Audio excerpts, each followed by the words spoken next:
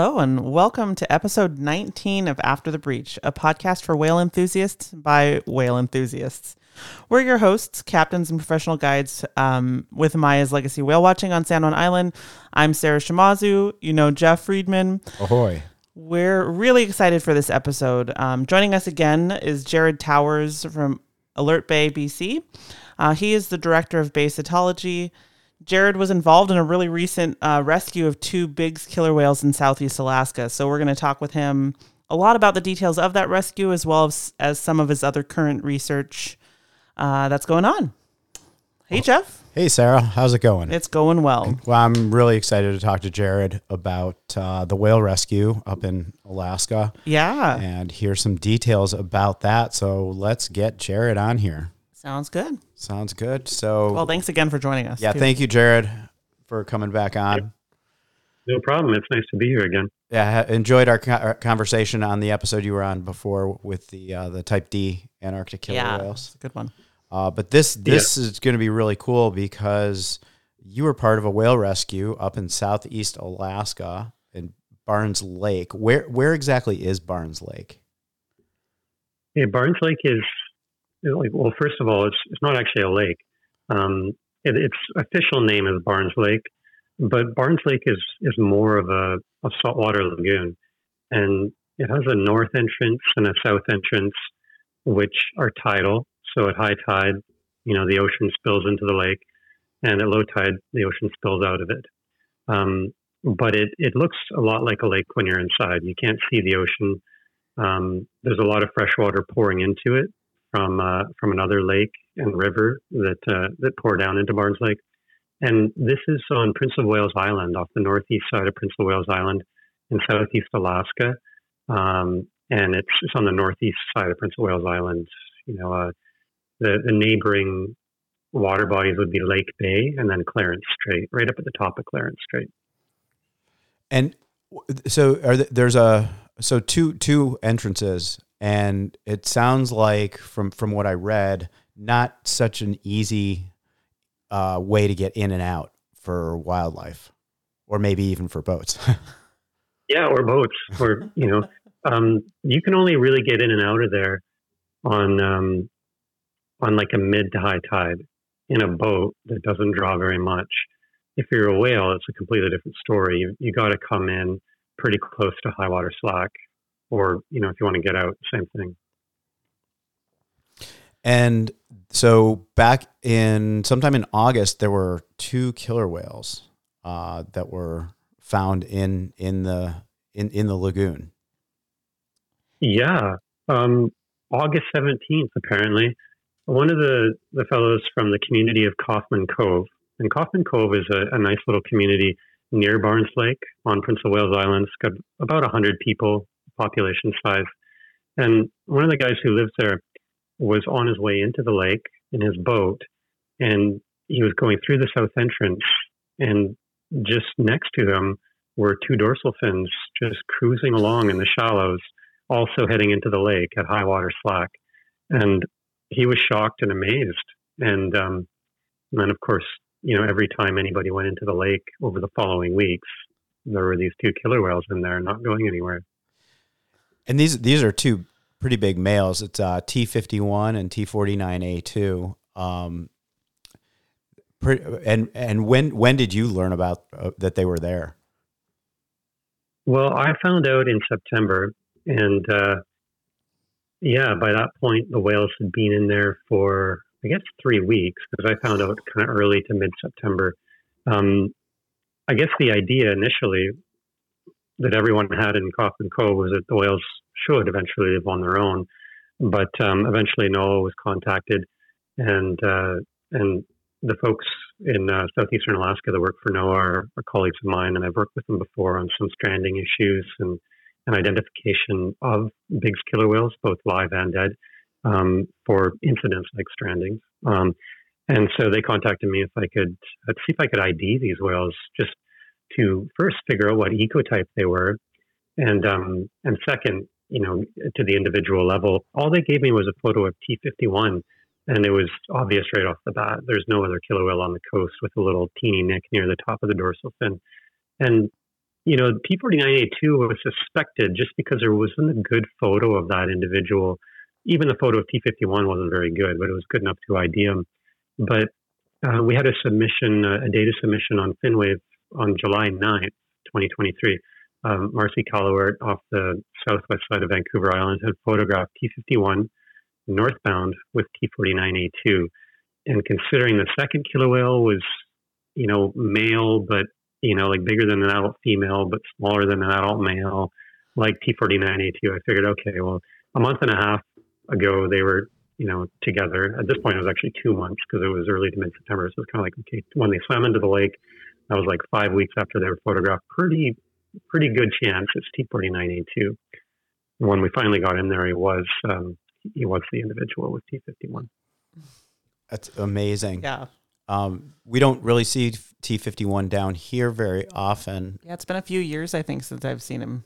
But 49A2, we see quite a bit, with his mom and siblings, and sometimes with his uncle, 49C.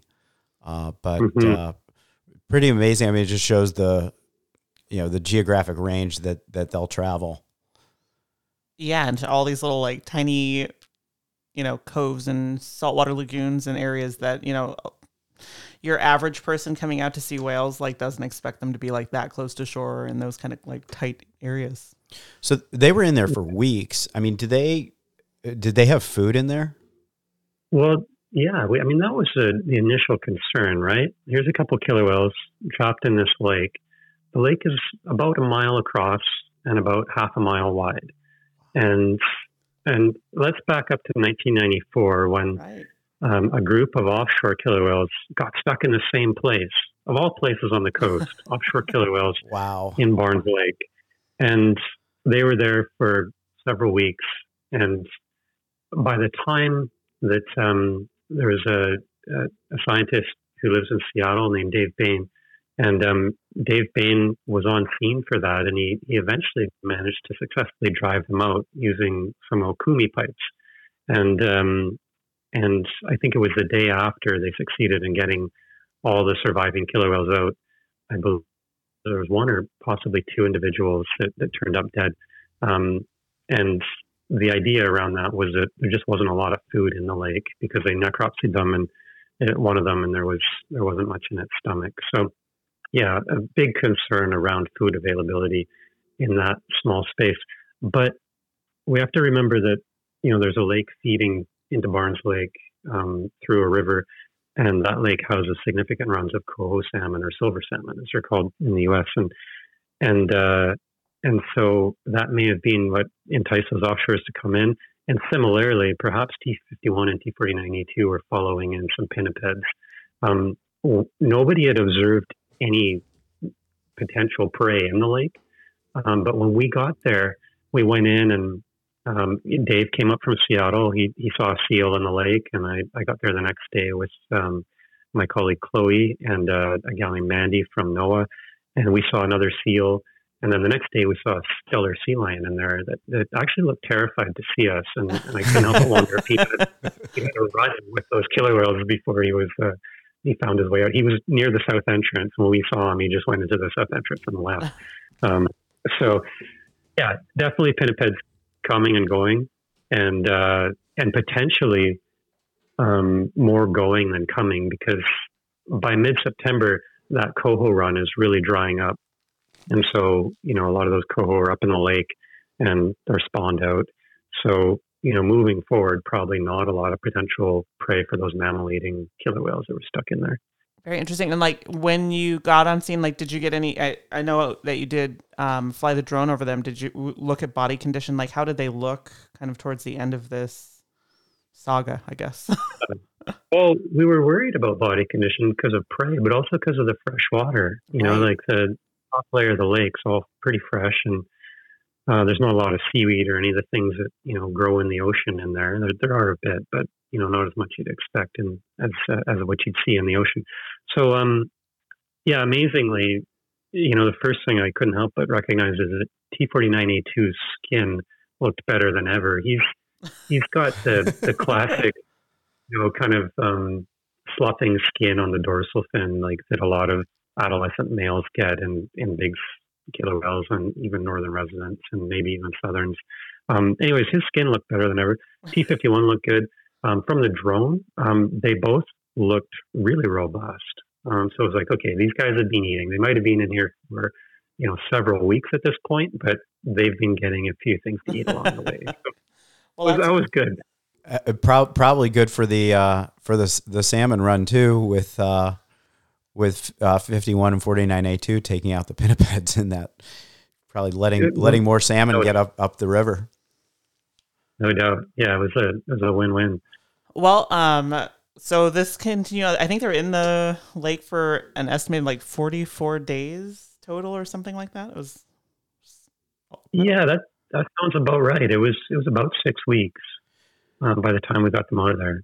And when did it come out that okay, we need to set up some kind of response and intervention to get them out? And was there anything similar in the effort to when the offshores were trapped in there? Sure. Yeah. Well, Mandy and Sadie, my colleagues at NOAA, they said, okay, we've got a response plan. Dave's going to come up and we're going to get some Okumi pipes and try and get them out of the lake. And I forwarded along a paper that I co-authored in 2021 with some colleagues, not only here in BC, but also in the North Atlantic. Eve Jourdain led that effort. And she's also led some similar efforts around killer whales in the North Atlantic, getting trapped in little lagoons and places that they can't seem to get out of. I've been involved in similar situations with Big's killer whales, one with T46C2 when she was just a little kid, and she was stuck in Bent Harbor off the west side of Aristobel Island. And we, after a couple of weeks, she had the peanut head and she was doing a lot of distress calling, and we managed to get her out, and it probably saved her life. The rest was up to her after she got out of there, and she managed to do okay. And then just a few years ago in 2018, I had led an effort to get T73B out of Comox Harbor, and using a playback experiment, and that worked very well.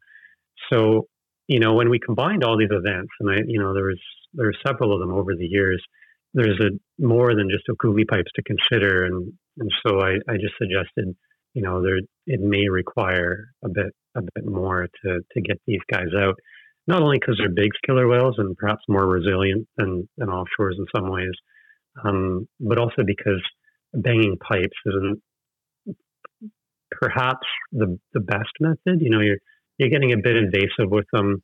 They might just swim away. After using it once or twice, they could completely ignore it.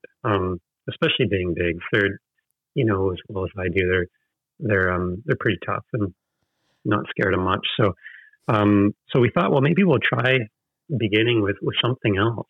And I went up with some underwater speakers and a handful of different recordings, and we also built a Hukilau on site, just because that's a really non-invasive way of moving odontocetes, especially Delphinidae.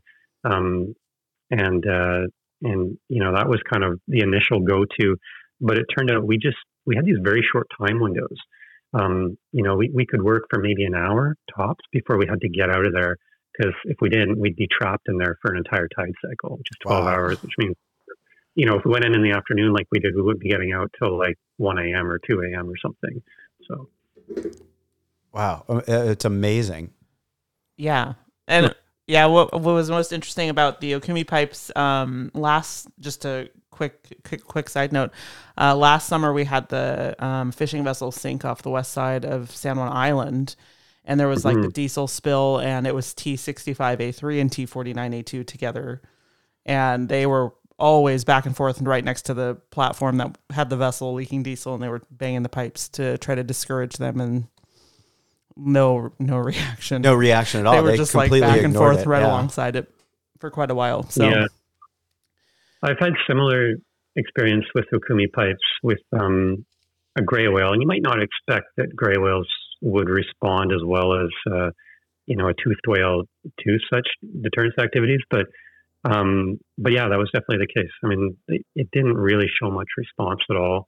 It was another entrapment situation, and yeah, and it just kind of left a bad taste in my mouth around using those things. It's just like, you know, if you go in with a whole bunch of boats and a big school of dolphins or something, and each boat has okumi pipes, and you got a real strategy around it, and you know, you could probably drive them to their death. It does happen in parts of the world where they hunt these animals, but yeah, just a couple whales with a few okumi pipes, and you know, it's a different story. Sure. So tell us about the vocals and how you led them out. And but before we get to that, what was the response like in the community around the lake and all the different organizations that were involved in this? I mean, it seems like once it was realized that something had to be done, it seems like it kind of came together pretty quickly. A big collaborative effort. A lot of people involved in different organizations, and probably also the community around the lake. Yeah. Well, thanks for asking. I mean, you really nailed it there with this big involvement. You know, I got to hand it to Noah for just, you know, dealing with this in what I think was the most appropriate way, you know, getting in, dealing with it as quick as possible, coming in with, you know, the toolkit loaded, you know, okumi pipes, playbacks, and the hukilau, and just making sure that we had all the resources we needed. And just a spirit of inclusivity. And we don't get that very much in Canada when we're dealing with marine mammal incidents. And there, it was a beautiful thing.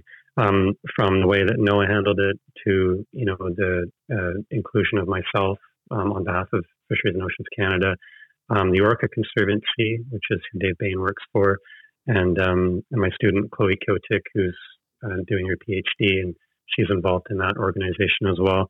And then, you know, last but not least, the community of Coffin Cove, which reported this incident and also just showed up. You know, like we did a community event shortly after we all arrived, and more than half the community showed up on short notice. We had, you know, about a dozen boats going into the lake, each with a pipe, you know, just in case we needed to use those boats to help drive those whales out. And everybody just showed up and wanted to participate and help save those whales. And together, that's what we did. I don't think it would have been possible without everybody that was there, you know, and all the hospitality that they showed us while they were there, from, you know, helping us get around the community and feeding us and these kinds of things. When you're in a small little community, it can be tough going in, knowing how to, you know, the logistics of it all and dealing with everything. And that was all handled just by folks who are volunteering their time and effort and boats and all that stuff. That's really awesome. Yeah, it's wonderful to hear, and you know, hopefully hopefully these kind of things don't continue to happen, but they probably will. But hopefully this is kind of a template of how this should work, and it's wonderful to hear. I mean, these are obviously, yeah, we love these animals and give them a great amount of respect, and so it's wonderful to hear such a collaborative effort by all these different people and different communities and different organizations coming together, you know, selflessly just to help these two whales. Yeah, and there was other organizations that showed up as well. I should recognize that I don't know them all very well because, you know, they're based in Alaska, but Alaska Department of Fish and Game, for example, was present and others as well. So yeah, it was amazing to just, you know, be involved in such a collaborative effort and for it to work out.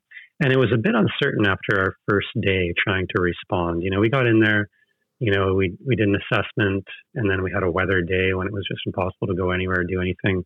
And we went back in, I believe it was the 28th of September. It was like, okay, today's our day. We're going in.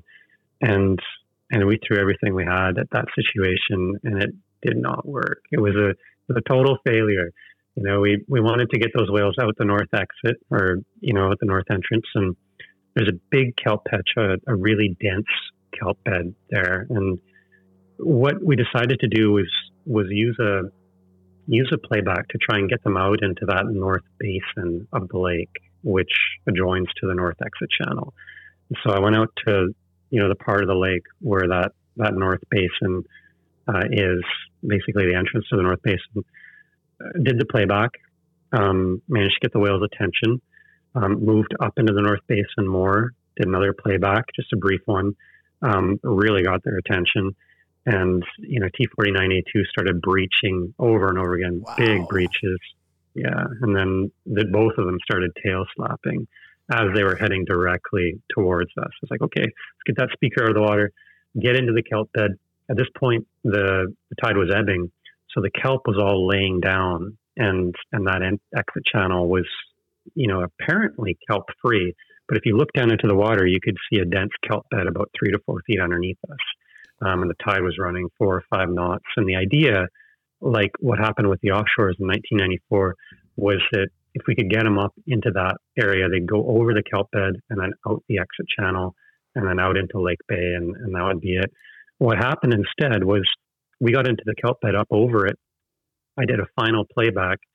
I'm not sure if the whales could hear it through the patchy kelp or anything, but they were coming that way anyways, because that was the direction of travel of the playbacks that we had played before.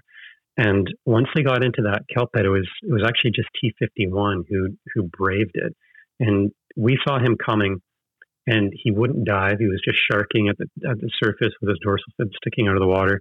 And he came about halfway over the kelp bed, and he was just so hung up with kelp, because you got to remember, the whale like that draws, maybe 6 to 7 feet or so, not including the dorsal fin, with the pecs hanging down. And so he was dragging through that upper layer of kelp as he went through, and he eventually aborted mission and did a 180 at the surface, and then really had to undulate a lot, pump his tail hard just to get back into the lake.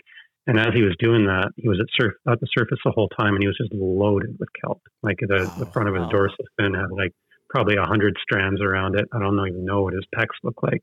But T49A2 was waiting there for him, and then they just casually swam back into the lake. And the Hukilau had been deployed about half to 3/4 of the way, if I understand correctly. I was kind of around the corner in the exit channel by this point, so I didn't see it. But they just swam right around it. And then the pipes and the other boats were, the last level of defense.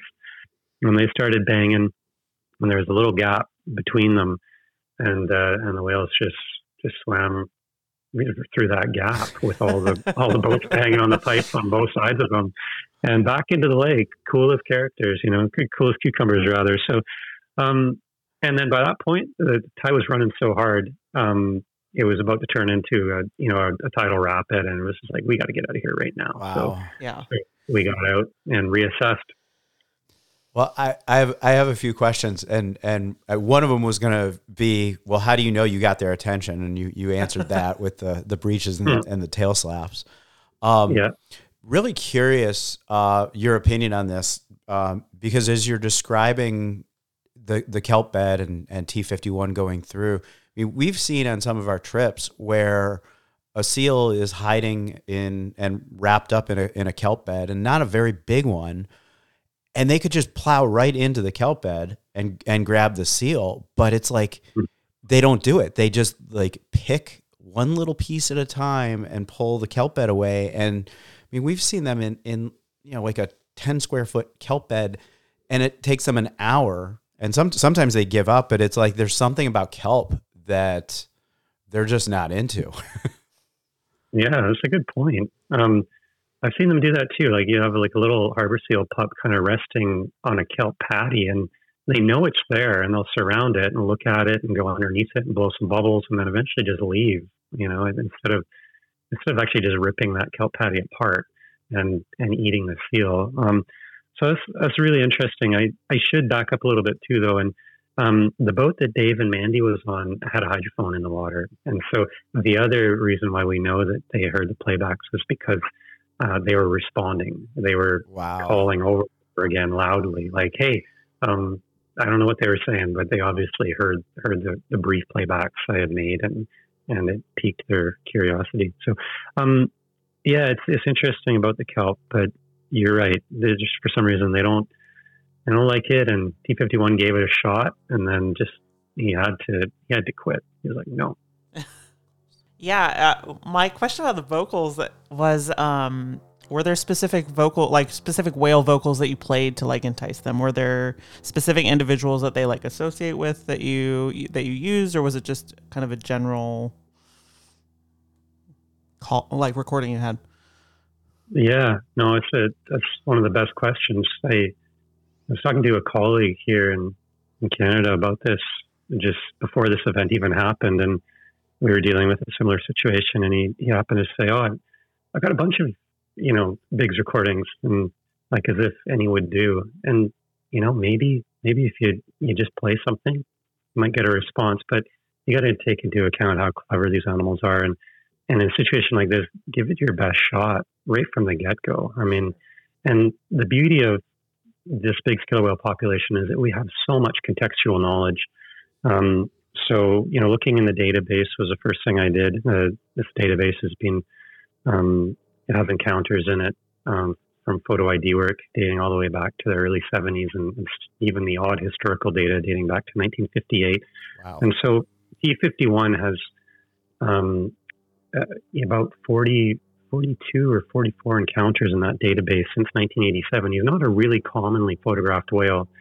So I looked at who his travel associates were, and did the same thing for T49A2. A lot more commonly seen. He's been seen over 200 times since he was born in 2007. So, looking at shared associates was one of the first things I did. Who are whales that both of these whales like to spend their time with?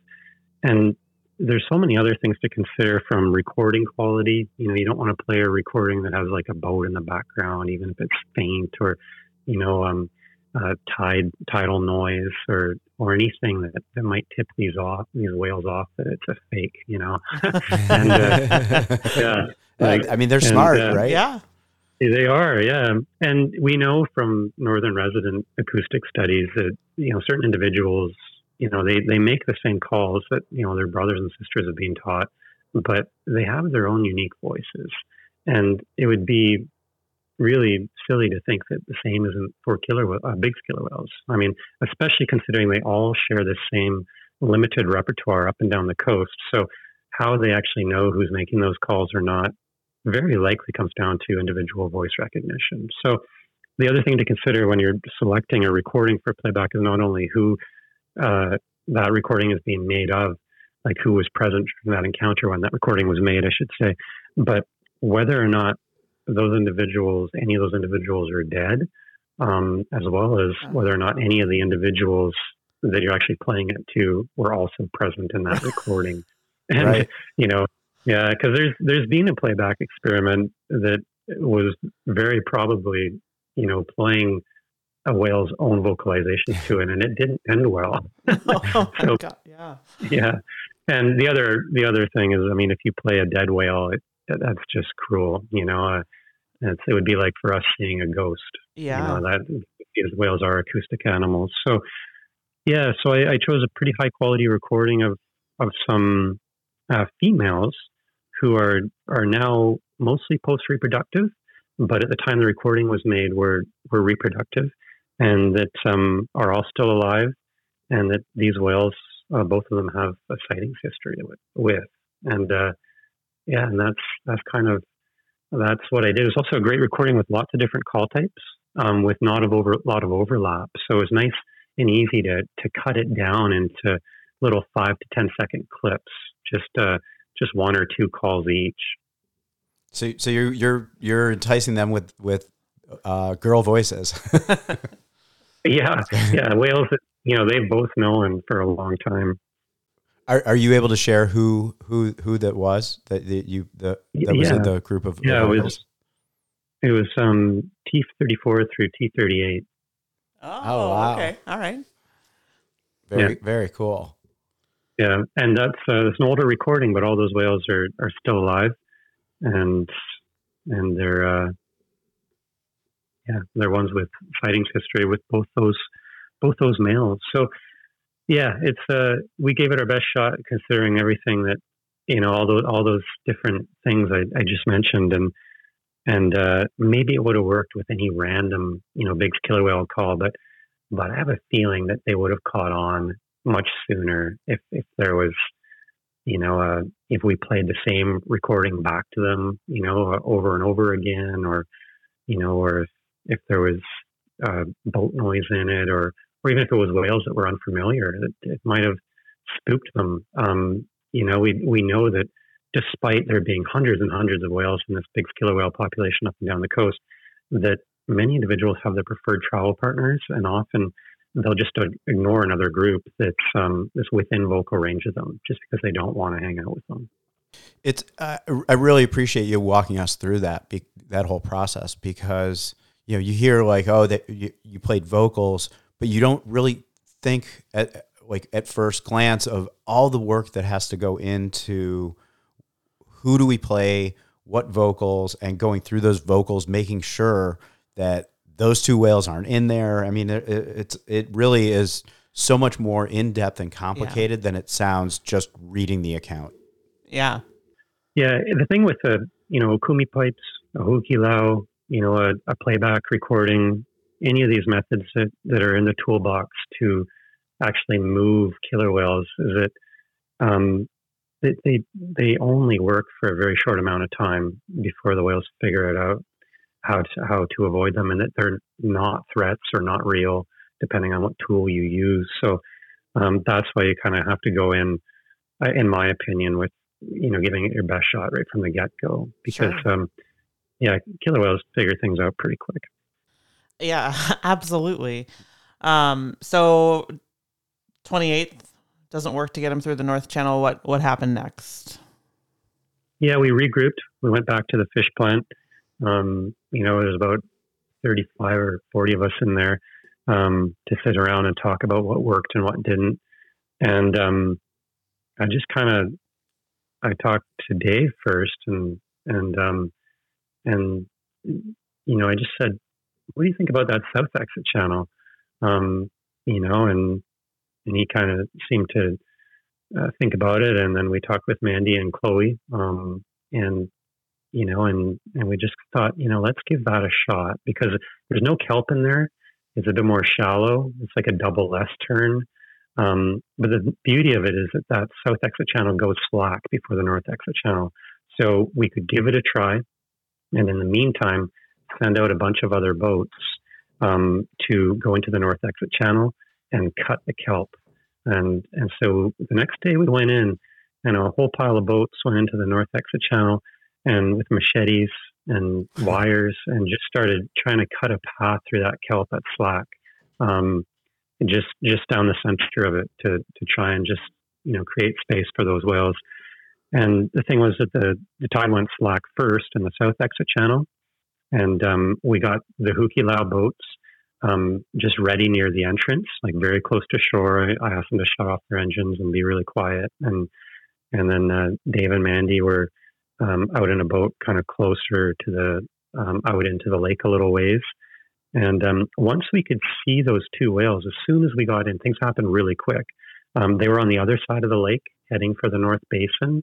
And I went out and did a playback with Chloe in the boat that we were in. And it got their attention. The other boat said, okay, we heard your playback. And, a little while later, not too long, they heard a response. And so I did another playback just to kind of solidify their interest. And then we started up and we moved. And we moved to the beginning of the south exit channel. And at this point, they were on a deep dive. So we didn't actually know. We could hear them calling, but we didn't know where they were. And when they came up, they had covered about half that distance across the lake. Wow. And they're heading right towards us at about 7 knots, like kicking up a big bow wave. It's like, oh, geez, here they come. So I did another brief playback, and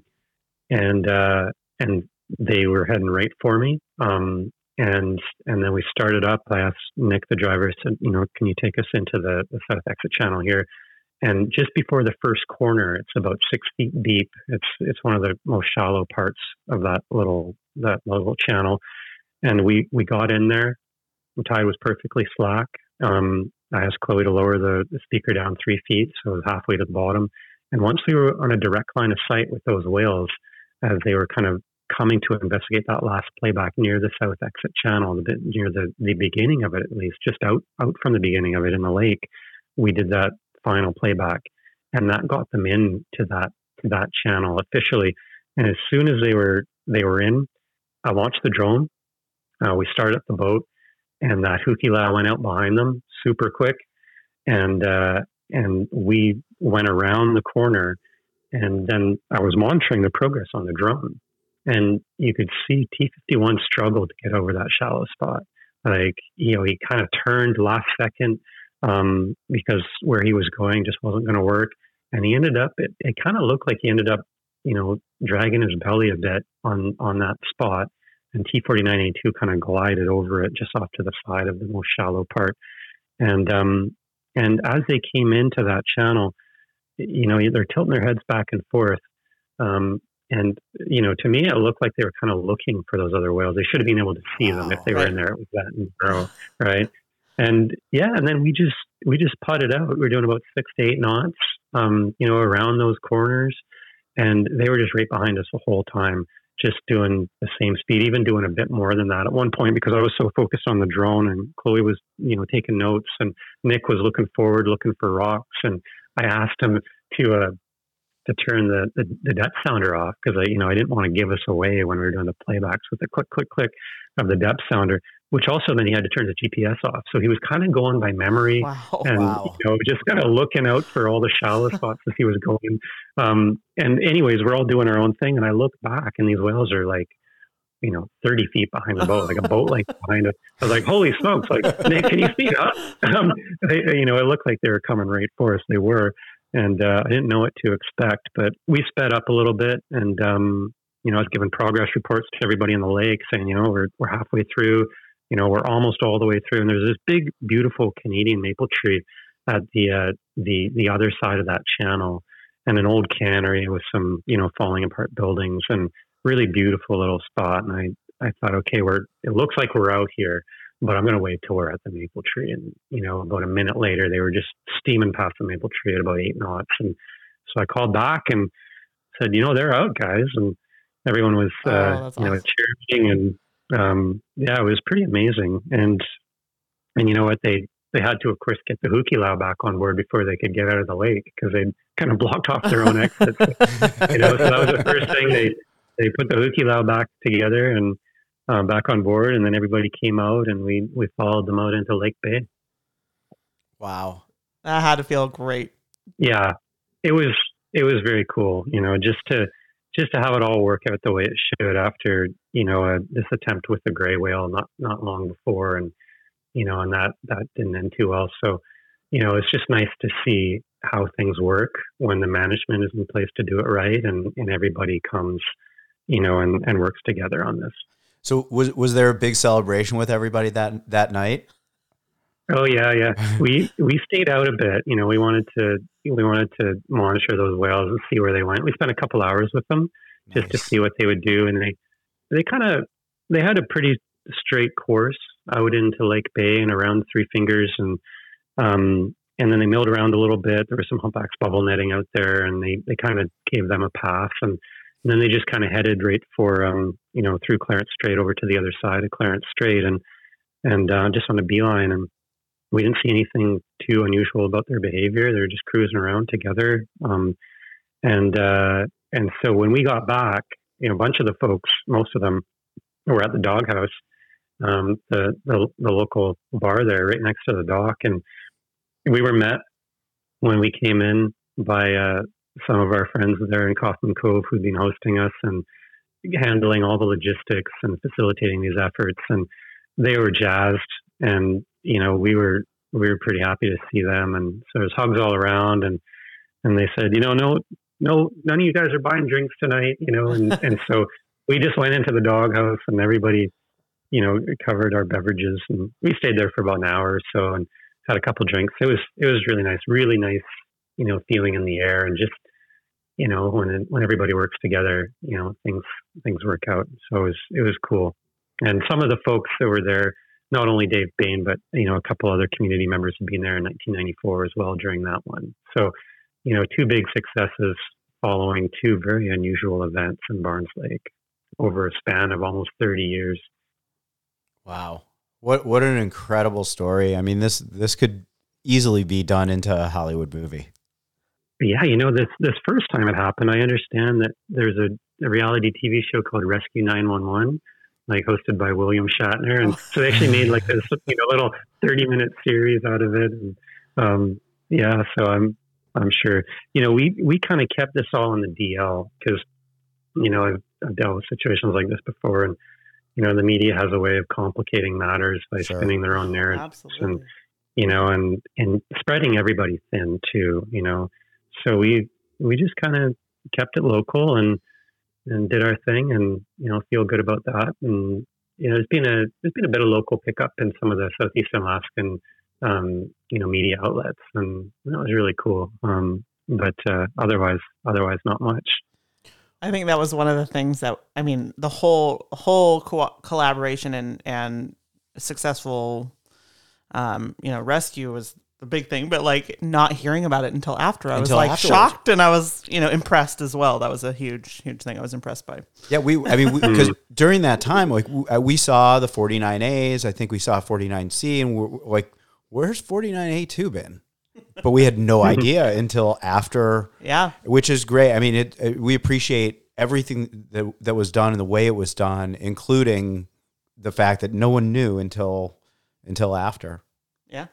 I've done that a few times with a few different events, and it's easier to do in more remote locations. When you get north of Vancouver Island, it's there's not a lot of people. There's no cell service in a lot of places. It's just you and the elements, including the whales. So there's been a few cases like that with T46C2, for example. I mean, there's no cell service out there, and it's just a matter of getting the job done, and later on afterwards it was easier to talk about it. But you never know what's going to happen in these situations either. It could turn into a really, really uncomfortable situation if your tools don't work, and if whales die, and that's no fun. So for sure. So you guys followed them for a few hours. Have either of them been seen? I know they're like you mentioned. I mean, they're between here and there. It's pretty remote. Right. Not a lot of people, and not a lot of documented sightings. Especially this time of year when we start getting into weather. Yeah, exactly. No sightings of either of them that I'm aware of yet. But I anticipate that 49A2 will show up. At least he'll show up, and probably sooner than 51, unless they stay together and show up somewhere. But 51, he likes those more remote parts of the coast. Just looking at his sightings history, and 49A2, he loves to hang out, around the Salish Sea and all around Vancouver Island. So I feel like if they split up a bit, he'll probably turn up back here, and if he stays with 51, maybe less of a chance that he'll turn up back here anywhere. But you never know. I mean, they're showing up. They showed up off Tofino there in July together, and anything's possible. Yeah, every day that we're going out right now, every morning when we head out off the dock, I'm like, maybe we'll see 49A2 today. Yeah. Well, 51 showed up off Victoria some years as well, so they very well could. And after T73B, after getting him out of Comox Harbor in 2018, it wasn't the next day he showed up right in front of my house in Alert Bay. He traveled that distance and just like overnight.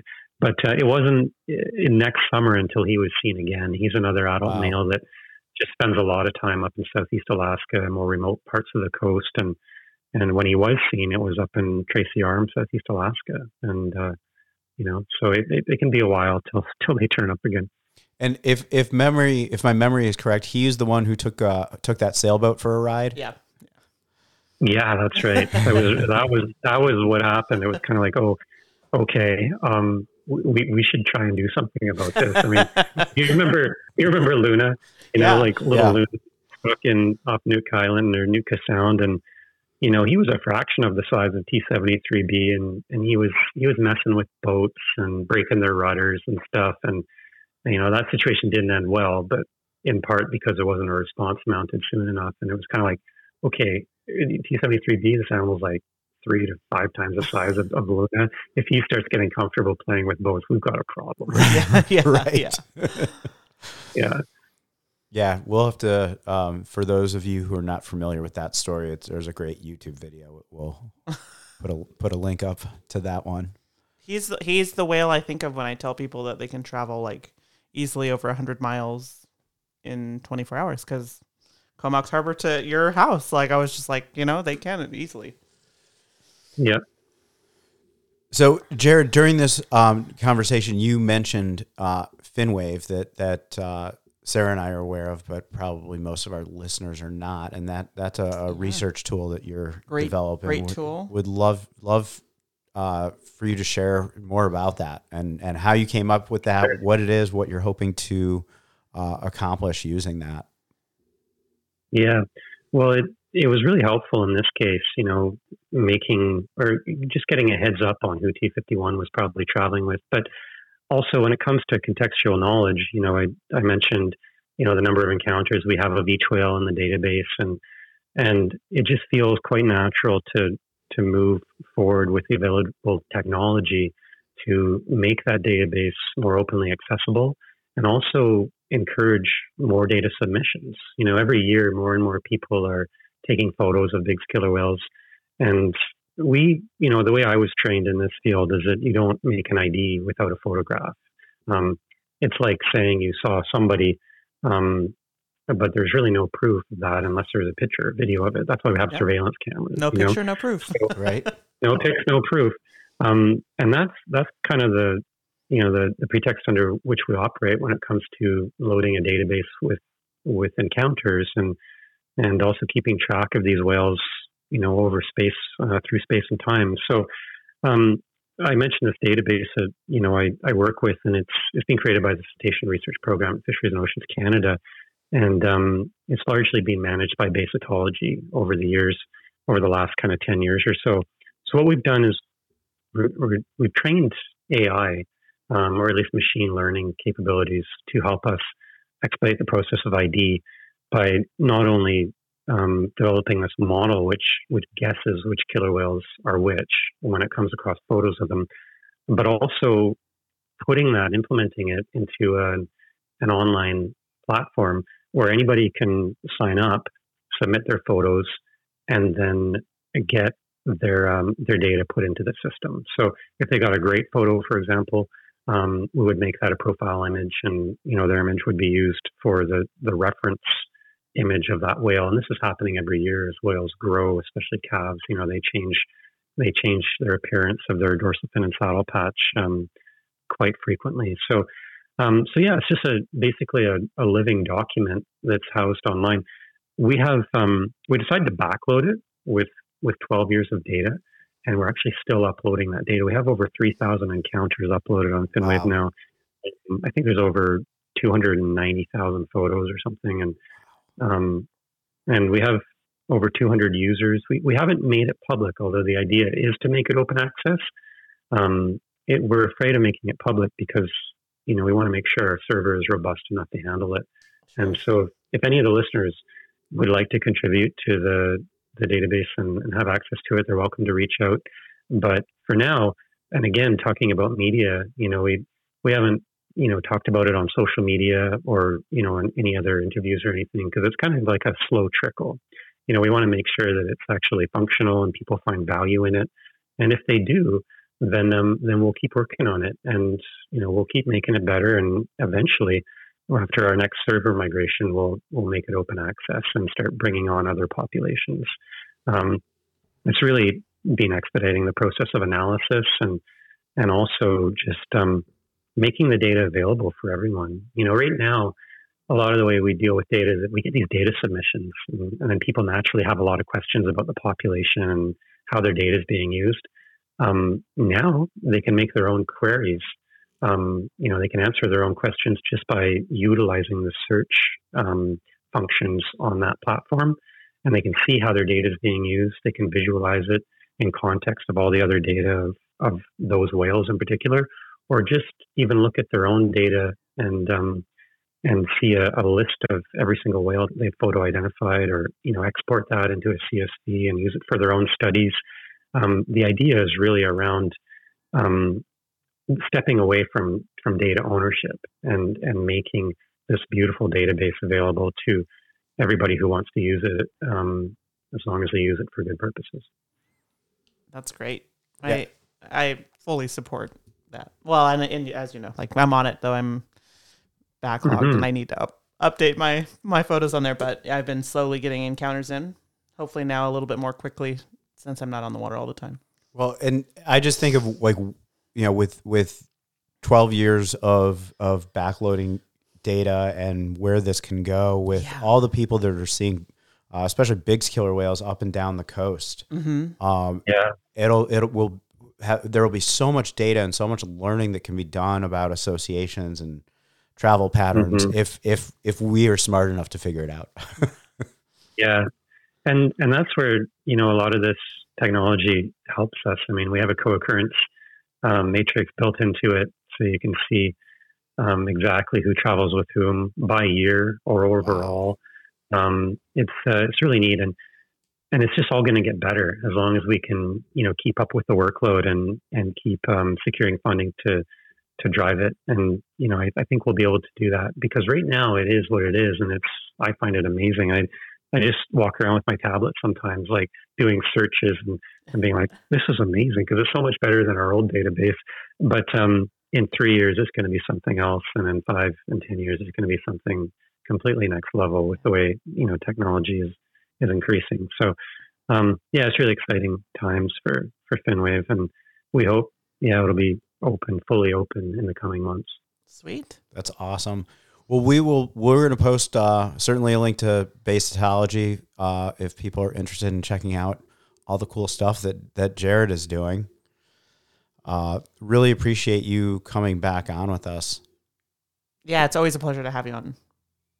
Yeah, it's really nice to catch up with you guys and talk about this. It's fun to talk about. And, it was one of those really, really cool situations in the end. And, I mean, those whales would have survived in there a bit longer, but with the days getting shorter and the food sources potentially drying up in there, we decided to go ahead with the effort, and it worked out. And so it's really exciting that worked, and it's nice to have the opportunity to chat about it. So thank you both. Thank you, and to you and everybody involved. Absolutely going the extra miles, not just 1 mile, but oh man, I can't even imagine. Yeah, thank you so much, Jared. Wow, what a cool! What a cool story, amazing response. Like the collaboration is just, that's what we talk about here. Like on the water here is like how much we value collaboration, and that was just an amazing example. And that's of what can be accomplished, and that's how it should be. I mean, obviously with everything, but like with whales, it should be all collaboration. Absolutely. All the time, right? Yeah.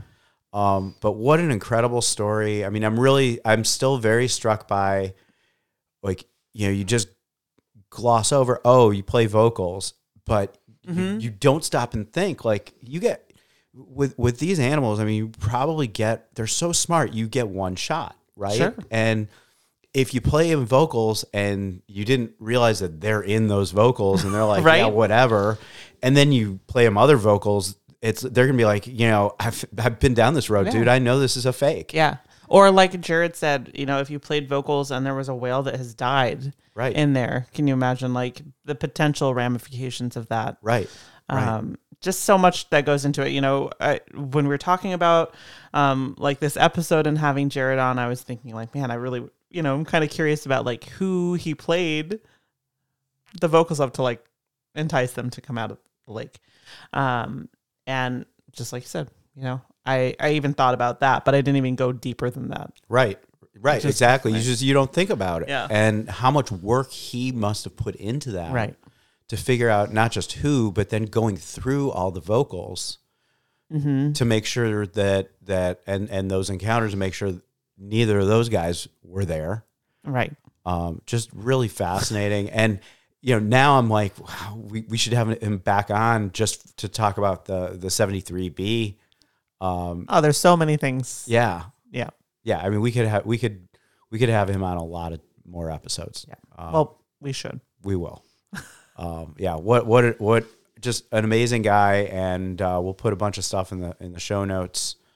But we should talk, quickly about recent sightings, and then we'll go into Meet the Matroline before we end this episode, because it's a pretty long one. But yeah, It's worth it. It is worth it. No, I didn't want to cut that short by time. I wanted to get the full story and just the imagery playing in my head as he was describing both the day that ended in failure and then the day where they got out. I mean, just I really this would make a sweet movie. Yeah, and when I first saw the drone footage of the rescue and of them, on the second day when they were successful in getting them out through the South Channel, like looking at that, watching that drone video, and I had pulled up the Google Maps view of that lake and was just watching and looking at this and just going, oh my gosh, even on the Google Maps view, the north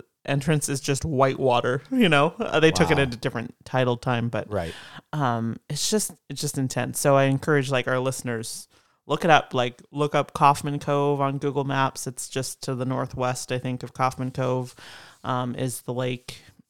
Barnes Lake. And it's just incredible to see that and in combination with the footage that Jared got. So awesome. So let's talk a little bit before we move on to Meet the Matroline. Exactly, and I think we're gonna have to do the 49As because of 49A2. Yeah, definitely. Let's talk a little bit about, not a lot to say, but a little bit about recent sightings. We're slowing down our tours, but the sightings have still been pretty incredible. Yeah. Southern residents are down in the Sound as of today, though. I think sounds like they might be coming back out. I think is it just Jay's, just J-Pod? I think it's. I actually honestly don't know. I know J's and K's were down there, and some of L's actually were down there recently, but I'm not sure who it is this time. Okay. At least J's.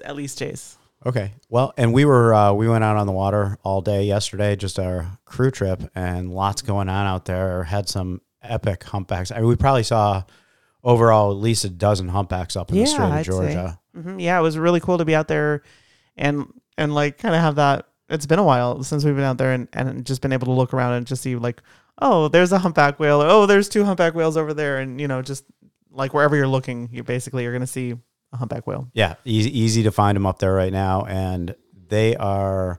It's almost like this is the foreplay before Maui. They're super social. I think we spent a good amount of time with 3 awesome humpbacks. Yeah.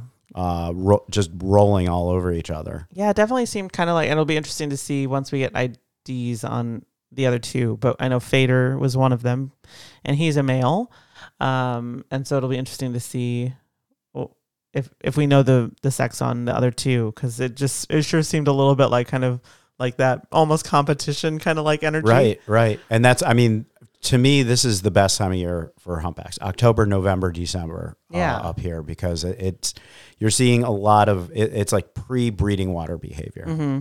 Yeah, definitely. They were super chill, but kind of rolling, trumpeting a little bit at each other, rolling their tails around. And there were some spy hops that I missed, but I was driving the boat at that point, I think. And lots of surface time. So really, really awesome to see. It's they're not really feeding as much anymore. There's lots of social time. So pretty cool to see. And we saw they were kind of sandwiched in between, in our viewing, by 2 different groups of killer whales. Yeah. So Rochelle, shout out to Rochelle. Yes, shout out to Salish Sea Orca Squad. Yep. Saw orcas in Active Pass that morning, and so we went up there and didn't find them right away. No, but it was pretty lumpy out there. It wasn't great conditions to find whales. 2, 3s, occasional 4-footer. Yeah. And then we ended up finding those humpbacks and spent the 3 humpbacks and spent a little bit of time with them, and then continued on and ended up finding the 123s and T46C2. That's right. Sam. 46C2 is in with them, which was kind of unexpected. It was actually kind of funny because Mark had been talking to us on the radio about the whales that he found down off Beecher Bay. And he had the 46 Bs and B1s, I think, is what I heard over the radio. Right. And he said, possibly C2. Oh, did he say? I didn't hear that. But I was like, I wonder if Sam is with them, because she had been with them the last time we saw the B1s. Right. And then, we found these killer whales, and the first whale that popped up was Sam. And I was like, well, that answers that question. And then later on, we saw the 34s and 37s going through Active Pass. Through Active Pass again. Yeah, that was absolutely beautiful. Yeah. If you've never seen whales going through Active Pass, it is pretty special. Yeah, it was lovely. Nice that there weren't like 4 ferries in there at the same time with all the wakes. But well, there was one that went through, and yeah. a few of them were playing in their wake. Yeah, I have a pretty crazy photo of T-37 that looks like she's like right in front of the ferry as it's going, but she was actually like quite a ways on the other side. So we're still seeing lots of whales. We don't have a ton of trips left, mostly weekends. We'll be running Thanksgiving week and our Black Friday all day tour. Hell yeah. Is that filled up yet? It is. That is full. Oh, all right. Yeah. And then we will shortly in the next day or so have our schedule online for our 2024 trips that you can start booking. Crazy. And we have our photo workshop all set and details coming on the Silverbank trip.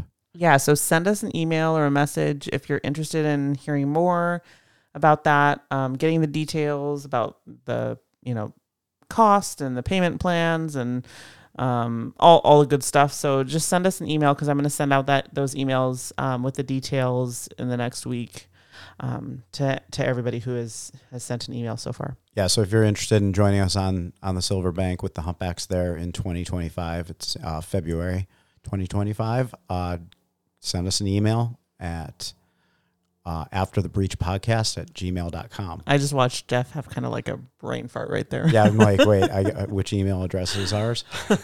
So, all right. Awesome. Well, let's move on to meet the Matchaline and talk about the 49As. All right. So I think it's fitting that for Meet the Matchaline that we talk about the 49As since 49A2 was a big part of this episode. Oh, yeah, like half the episode. And I'm really like every day that we go out, I'm like, is today the day that we see him? And I'm so curious if we see him with 49C or if he's back with mom and siblings. So who are the 49As? Yeah, well, it's interesting. Like as we've kind of the last few years, like looked through our sightings here, like to me, the 49As were whales that we saw quite a bit, in like 2017, 2018, like they were here quite a lot. And I feel like I haven't seen them as much in the last couple of years, but they're still around quite a bit. And T49A is the daughter of T49 who has passed away. And as Jeff, as you mentioned, T49C, she has a brother and a sister, T49B as well. But T49A, Nan, I was trying to remember her nickname, born in 1986. I should remember that. See, aren't you happy that I gave you that iPad charger? You didn't have to do this totally by memory. You didn't give me an iPad charger. I thought I did. No. So are you doing this by memory? I am. So 1986. This is how good Sarah is.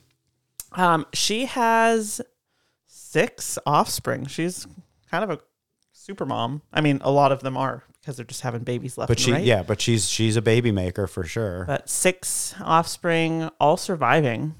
And we talk about them a lot. So T49A1, Noah, the big male that we see quite a bit, he, was with mom for like pretty tight with mom for many, many years. And then I think when T49A5 was born, that was when he kind of split off. He split off and went off with the 49Bs. Right before she was born. Yeah, he went off with his aunt and cousins Mm-hmm. and then came back after. Yeah, because she was first seen in 2017, I want to say.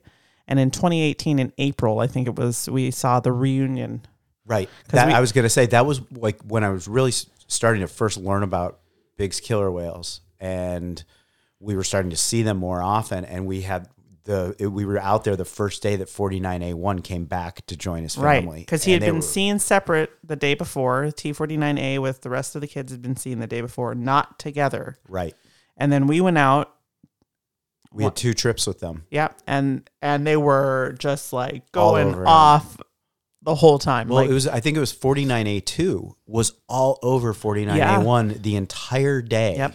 like was just all rolling, yeah. breaching. Yeah, it was cool to watch. And actually, not whale related. What one of the most memorable things about that the second trip was.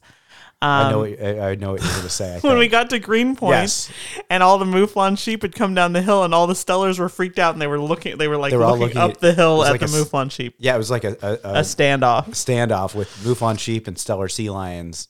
Yeah, so that was my most memorable encounter with a T-49 Ace. No, so Noah, sometimes with them, sometimes not. I would say like half and half now. Yeah. Sometimes we see him with the family. And same now with 49A2, although I think 49A2 not even not a 50-50. No. He's very rarely with the family. Rarely. So I think we've talked about last year, the Butcher Boys. He was one of 65A3. Yeah. Mm-hmm. And then, but we see him quite a bit with his uncle, 49C and 49A2 are together quite a bit. Yeah, he does hang out with him and he bounces around. It'd be interesting once we all are uploading our encounters to Finwave to see really like what how much. Yeah. I'm half expecting him to show up with 65A5 and then deciding who can get in more trouble. So Jude, T49A2, who is one of the two whales that was stuck in the lake that we talked about this episode, was born in 2007. And he was the second of her sons, because Nan has had 4 sons in a row. So T49A1, Noah, 49A2, Jude in 2007, 49A3, born in 2011, and then 49A4, born in 2014. And then threw us all for a loop when she had a girl in 2017. Finally a girl. So T49A5, born in 2017. And then now we have little Charlie. Well, he or she, we don't know, doesn't officially have a nickname yet. But I think so many of us are calling him or her Charlie. Mm-hmm. It's going to stick. Yeah. So we call this whale, or I've been calling this whale nicknamed Charlie. You can say we. Because they have the cutest underbite. And there was a whale, T1, very famous whale, that we'll tell the story of on another episode, whose name was Charlie Chin, and they had a similar underbite. I think Charlie Chin was probably genetic, and I kind of think T49A6 might have been an injury, but such a cute underbite. So cute.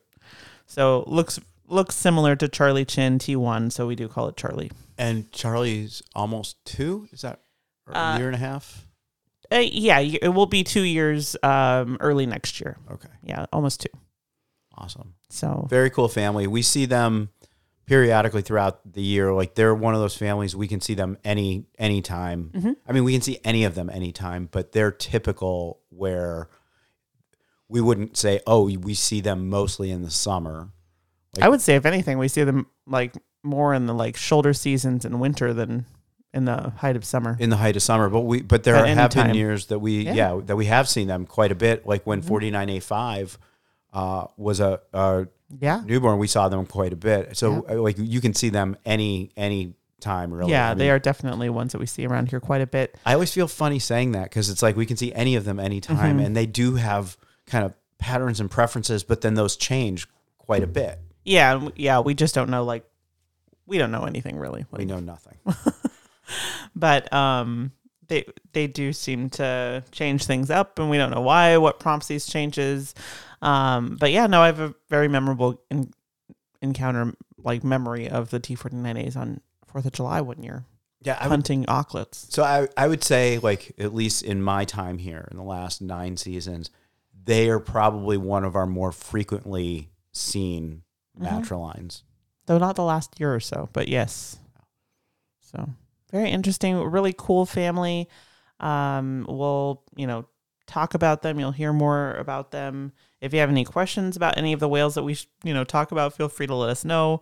But yeah, really, really cool family. 6 whales, 5 that usually swim together ish. 1 that doesn't, gets himself into trouble, in saltwater lakes in Alaska. So yeah, if you have any questions, shoot us an email at after the breach podcast at gmail.com. You remembered this time. I remembered. And check out our photo workshop for next year, our trip to the Silver Bank. If you are enjoying these episodes, share them with your friends, leave us a review, get in touch with us. We really, if you really don't like appreciate them, don't leave us a review. Right, right. But really appreciate you guys listening, especially when you come out with us on the water and you let us know that you listen to the podcast. We really very much appreciate that. And everyone stay safe out there. Stay safe out there.